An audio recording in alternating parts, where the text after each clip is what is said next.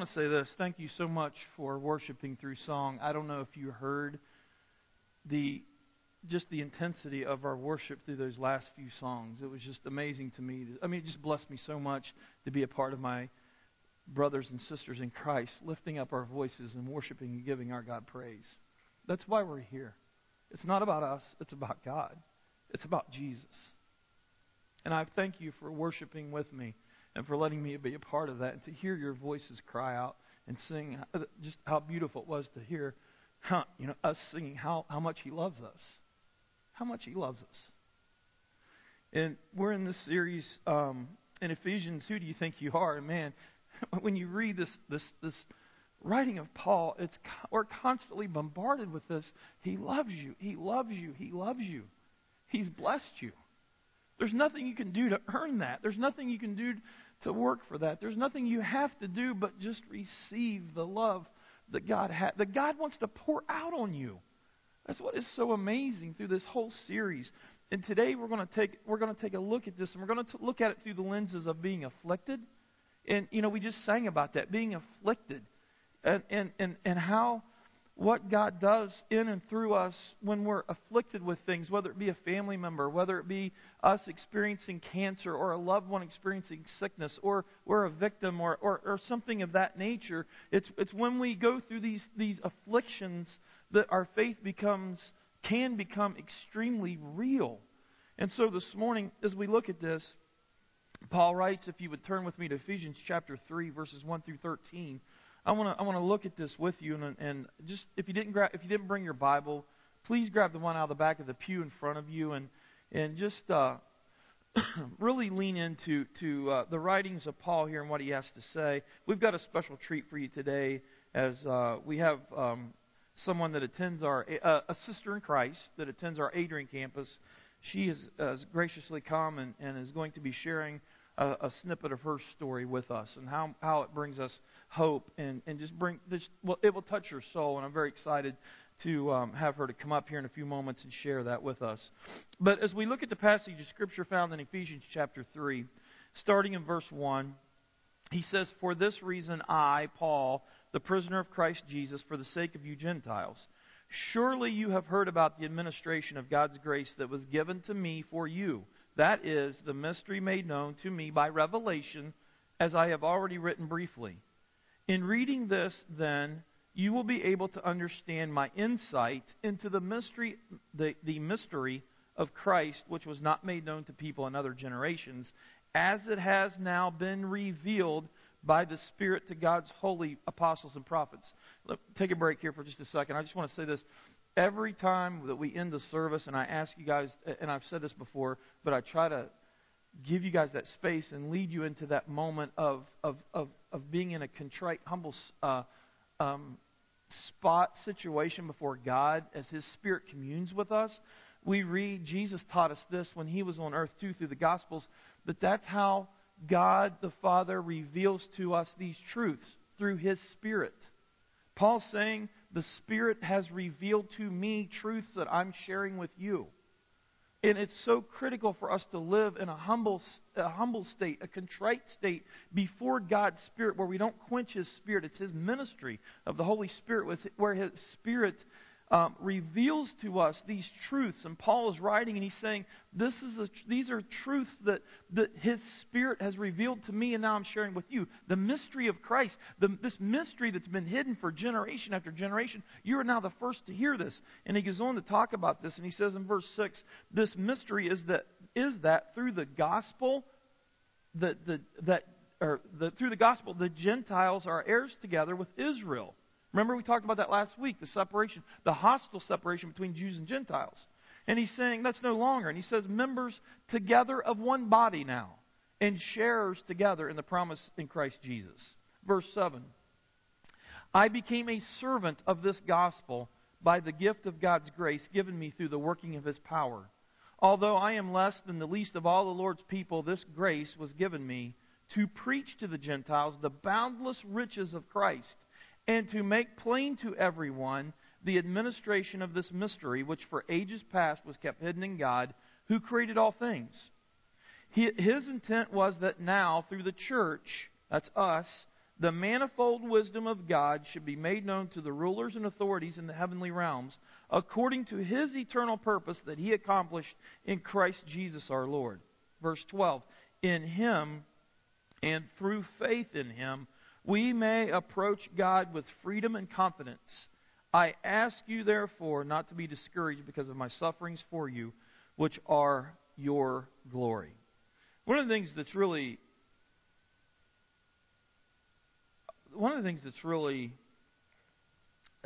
special is a weird word to use about the Bible. One of the things that's really special about the Bible is it doesn't just deal with suffering and affliction in one area, meaning in one area of the Bible, but throughout the writings of the Bible, we're constantly reminded of the sufferings and afflictions and things like that and how to deal with them. And in this situation, we read about Paul, and we read that he's going through some sufferings. In fact, in the very first verse, it says, first he identifies himself as the prisoner of Christ Jesus. And because of being a prisoner of Christ Jesus, meaning that he was the prisoner of communicating the gospel and this mystery, because of that, it led him into prison, which in the last verse, he wraps up by saying, don't be discouraged because of my sufferings. I'm a servant of Jesus Christ, and I'm suffering. And so as he writes this, we kind of tune into this whole concept of afflictions and suffering. And when we first read about this guy, this is very interesting. When we first read about Paul, his name's not Paul, it's what? Saul. And we pick up this story of him in Acts 7, where he's going around persecuting Christians. He's going around killing Christians. And he was on his way to collect some, to get some Christians to put them to death. In fact, we read in Acts 7 where when we see him, he's actually standing and he's stoning Stephen. And he's leading this charge to kill Stephen, who Stephen was one of the church deacons, the early church deacons of that time. And so Paul, what Paul used to do, he used to be the afflictor, right? He used to create the affliction for other people, the physical affliction for other people just for believing in Jesus Christ. And now we find him, not named Saul, but Paul. Now he's receiving afflictions. But as he's looking at these afflictions, he's looking at them through a different perspective, which is quite interesting. That's what we want to talk about here today with you for a few moments. This whole concept of afflictions. In fact, in the Bible, we read about laments from men and women throughout the entire Bible. And one book is actually called Lamentations, who was written by Jeremiah, which is just that, him lamenting over his life and his spiritual things and things like that. When we take a look at the Psalms, there's 150 Psalms. 1/3 of them, 50 of them, are nothing but lamentations. People crying out to God. People crying out for their well-being. People crying out for their security. People crying out for for God, for suffering, hurting, whatever it may be. But they're crying out to God. They're lamenting. And so the Bible is very honest and deals with this whole concept of suffering and affliction and things like that. The question becomes, how do we deal with affliction? Now, I know some people in here this morning are dealing with some pretty serious afflictions. Physical afflictions, such as breast cancer and things like that. Some of your family members are dealing with cancer. In no way is this this message is about, hey, you got an affliction, get over it. That's not what it's about whatsoever. It's taking a look at the affliction and looking at it through the lenses of Paul, where Paul's saying, because of this, don't be discouraged because of my sufferings. And Paul's like giving a bigger picture to afflictions, his sufferings and afflictions. So I just want to share that thought with you today for a few moments. But let me share this with you too. There is a myriad of different types of afflictions when you read through the Bible. I'm just going to name them off kind of quick, not spend a lot of time talking about them. There's the first one is the Adamic affliction, meaning Adam, where Adam and Eve sinned, so the rest of the world is born into this curse. We're born into a world that is broken. We're born into a world that is just upside down, inside out, messed up.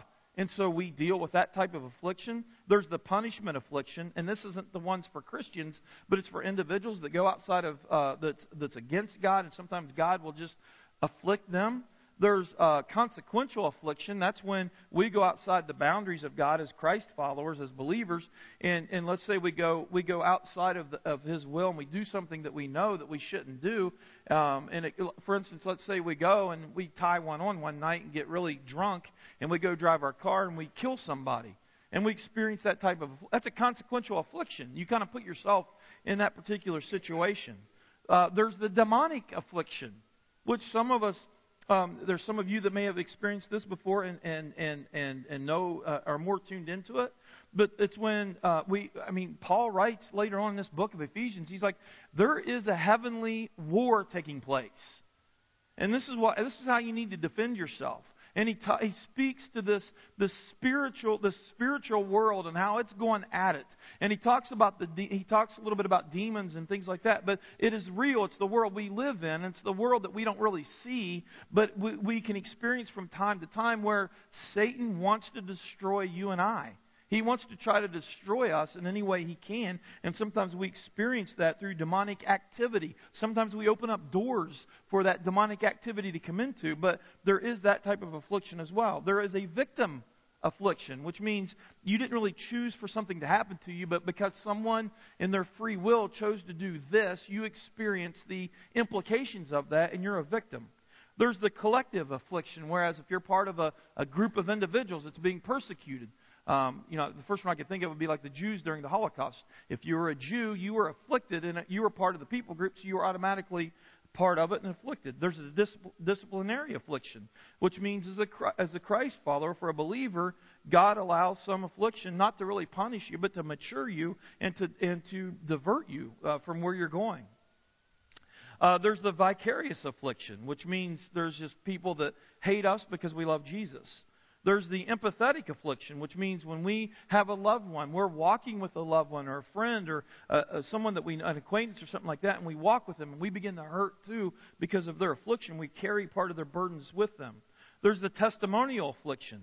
That's where you're being afflicted, but it's primarily as an opportunity to show people who Jesus is.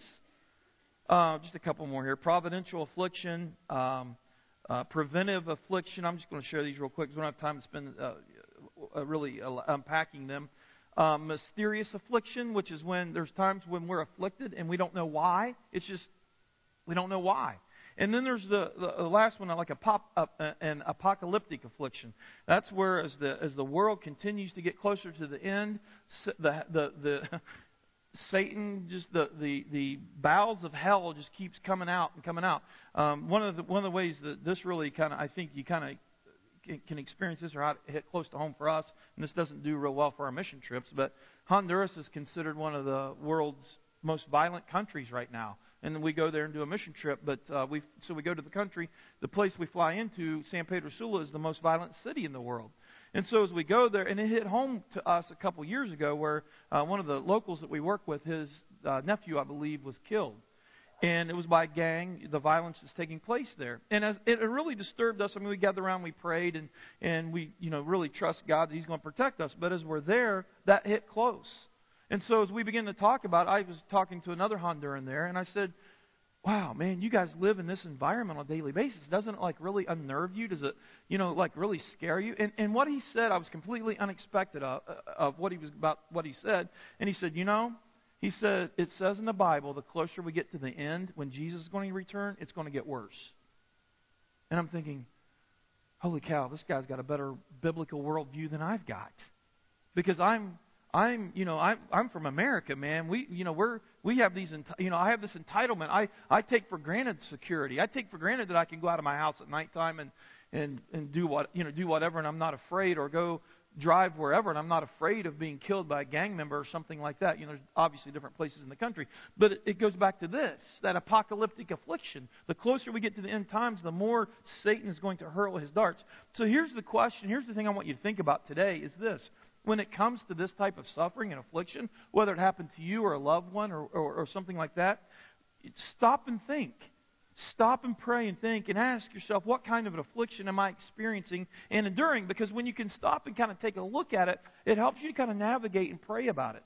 It also can bring comfort to someone that they're walking through affliction, and you can look at them and you can say, hey, you do know you're experiencing demonic affliction here. And we're going to pray about this, and we're going to close doors, and we're going to, in the name of Jesus, we're going to bind Satan. You see what I'm saying? Where you're not just coming out of the cold blue and just trying to comfort somebody, but you're actually coming in and you're saying, it appears to be this. Let's pray about it this way specifically. Think about Job. Do you remember his friends? Job was experiencing, in the Bible, Job was experiencing demonic activity, right? Affliction. And what did his good friends, what did they say?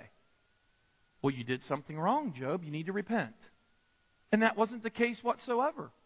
Wouldn't that be real encouraging for you? Where you were living your life, in harmony with God, and you experienced some affliction. Someone comes along and says, well, your faith's not good enough.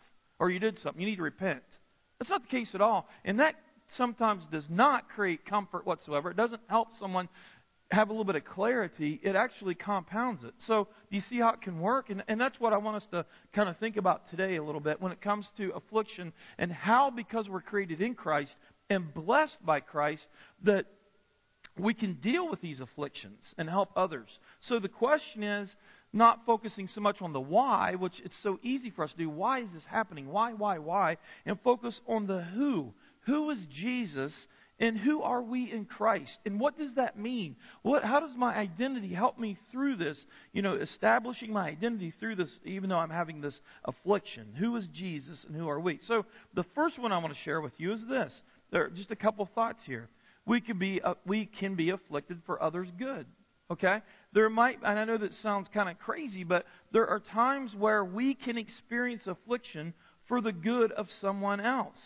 It's where we may experience something, but as we work through it, we begin to share that with other individuals, and we begin to share how God has gotten us through us, and we begin to share how our perspective has changed, and we begin to lean hard on Jesus. And as we do that, we're able to share with other individuals, and it speaks into the lives of other individuals. That's what Paul's doing here. Paul's looking into this. He's saying, hey, don't be discouraged because of my sufferings. But look at it from this perspective. I'm able to preach Christ even more so while I'm in jail.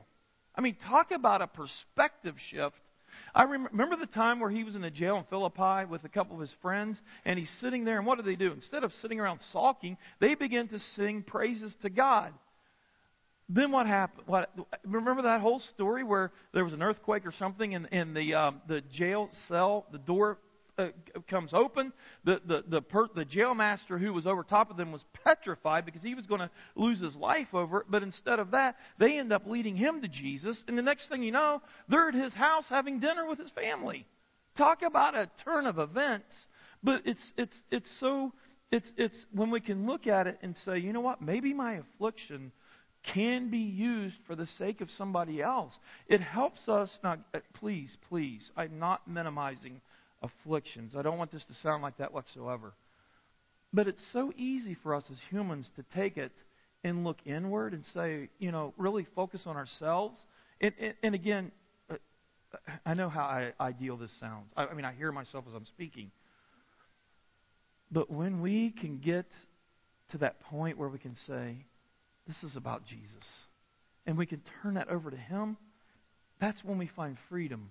And that's when we find hope from certain things that we experience. And we're going to hear that here in a few moments. The second thing I want to share with you is the next thing I want to share with you is we can be afflicted for our growth. Can be afflicted for your growth. Let's be honest, guys. A lot of times when we grow is when we're going through something pretty negative. I don't know why. Peter talks about this in his book. It's like we have to reach the end of our rope and to where we just experience the worst case scenario before we say, okay, I gotta let go here. And I don't know why it's that like that for some of us, but it's like we have something catastrophic almost has to happen to us, or we're afflicted, or something has to happen where if we finally say, God, I can't do this alone. I can't do this.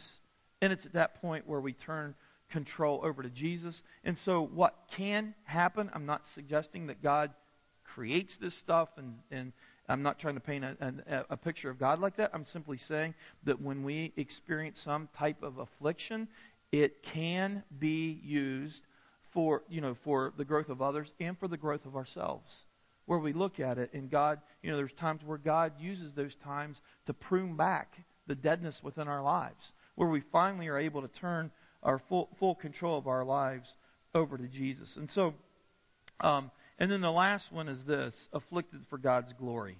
And essentially, it really sums all this up, because if we can somehow get to the point where we look at our afflictions and say, this could be used for a bigger picture here. It has purpose then. But this could be used for a bigger picture for someone else. It could be used for a bigger picture for myself. But ultimately, all of it can bring God glory. And that's really what it's all about. It's taking that attention off of ourselves and focusing on something else. One person wrote this, and I thought it was very interesting. A very interesting point. They said they asked the question, do you know the number one category of prescription medications in the U.S.? What do you think it is? Antidepressants. We don't like to be unhappy, do we? Now, take it for what that's worth. I get that it's very easy for individuals to have chemical imbalances and things like that. I'm not minimizing that whatsoever. But a lot of times, if we're unhappy, we'll self-medicate with food. We all have like our self-medicating things at times where we go off and we self-medicate, either food, drugs, alcohol, gambling, work, religious activities, things like that keeps us from really taking a look deep inside to say something's off. But when we can take a look deep inside and kind of shift that perspective and say, you know what, this is for God. And so we give this to God and allow God to grow us. It brings Him glory. Now, one of the things that we do here at Element that's part of our core values, if you've sat through e-groups, we've talked about this. It's part of our core values. One of them is stories. And we truly believe that if we are honest and we go through in our life journey, our spiritual journeys, I should say, in our spiritual journeys, and there's times where we experience things, if we believe that if people will be vulnerable and open up and share those things when they find freedom and the chains are dropped and the cells of the doors, the jail cell door is busted down, we believe that as we share those stories, it brings hope to people. And this morning, I want to introduce to you my friend Victoria. Not just my friend, but my sister in Christ. Come on up here, Victoria. If you would, let's give her just a warm welcome if we could. Have a seat. Good to see you again. Got to see her in the first service. Victoria attends our Adrian campus. And I got to be careful what I say, because I think the last time I kind of shared a little bit of your story. But Victoria is going to share her story, a snippet of her story. And to me, it's just such an incredible blessing. Again, you've heard other people's stories as we've brought them up here just to share. And again, the whole intent is that it brings you hope, because you might be experiencing some of the things, seeing things that she's experienced, or you're going to hear something that she might say that says, you know what, I want to find that same type of freedom. And so we asked Victoria, when we heard her story through Wounded, which she'll share with you, a group that we offer women right now. We're going to expand that out to men as well. But she found freedom. And so would you please just share your story? When we heard her story, we wanted to get this out. And I went to her and I said, hey, can we video you? And she said, I'd rather do it in person. I'm like, well, that's cool. Let's do it live then. So I just want to thank you so much for coming, Victoria, and your story and how powerful it is. And not just your story, but God's story. So won't you share your story with us? Okay. Thank you, Lord, for this opportunity, and thank you for everyone gathered here. And let your word fall on us, Lord. In Jesus' name, amen. Hello, my name is Victoria. I've been attending Element for about a year. I came to Element because God woke me up one morning and said, it's time to go. I put myself in isolation, and I'm going to say I was in a prison for 40 years, and it was right here. I dragged this body and everywhere it could go, trying to find peace, trying to find comfort, and nothing worked until I went to Element. And there I heard a song, and it still resonates in my mind. It's Your Love Never Fails. And I realized, God loves me. And I said, how could you love me? If I know me. You see everything. And I think about 2 services in, a beautiful testimony was shared from a woman in the congregation, and it was about wounded. And I knew it was for me. And thank you for sharing that story, because it enabled me to come out of my shell. I was addicted to hatred, rage, vengeance, everything. I was addicted to sexual immorality. And it all stemmed back to when I was a very young girl and I was sexually assaulted as a child. Growing up in a big family and not having anyone to talk to about it, and the offender themselves was a very close relative. My parents didn't know what was up with me, and I would never tell them. I was too ashamed. So in stepped an alter ego. You have to protect yourself. You have to do damage where damage was done. A warrior type spirit. And it's very lonely. And yet I claimed that I knew God, and I didn't know him, because that's not God. So I went through Wounded, and I found out through the exercises that we go through, I had a lot to be thankful for and to receive from God. And in one of the exercises, I learned that I was no better than my offender because of what I have done in my own actions. I wasn't any better, because sin is sin against God. There's no scales. Degrees, yeah. Degrees, yes. I couldn't compare myself to someone else. As a matter of fact, when I went into Wounded, I came out thinking I was going to justify my actions, and it was just totally opposite. And here I stand before God, and all I could do was just ask for mercy. And so he put it on my heart that the same way that I was asking for mercy, I had to give it out as well. So family reunions for me and get-togethers, I hated them. I didn't want to be a part of them. I couldn't wait for them to be over. If anyone was figuratively speak, I was just, fists were just full of stones, and I just couldn't wait to throw them at someone in particular. And years had gone by, this is over 40 years, so I had buried it so deep that I didn't even know why I was doing the things I did. And my family didn't know either until Wounded, and it just exposed it. And I had been to counseling numerous places, and I was literally one step away from prison. If I was offended in a way, and I could, I would literally physically hurt someone if I could. But that all came to an end when I realized who Jesus was and what he'd done for me. And I can honestly say right now that I can laugh about it. I'm not that little girl anymore. My identity is not in what happened to me many years ago. My identity is in what Jesus did for us thousands of years ago on the cross. And before this recent family reunion, I made it a point to contact this person because I felt God leading me. I wrote it down in a letter and I sent it out. And I said, God, it's in your hands. 3 weeks later, me and this individual were together. We cried, we prayed, we forgave one another. And now our relationship is based on a solid foundation. And I know that nothing will come against it. And I would give my life for this person if I had to, the same way that Christ gave it for me and for all of us. I don't have a grudge.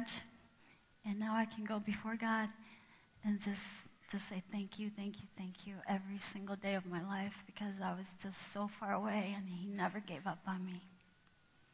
That's my story. That's God's story. Thank you so much. Yes.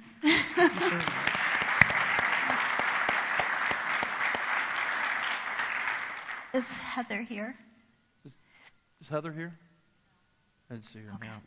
Heather Spiegel, if you guys were here and saw Heather's story we did by video, that was the video that, and again, exactly what we're talking about.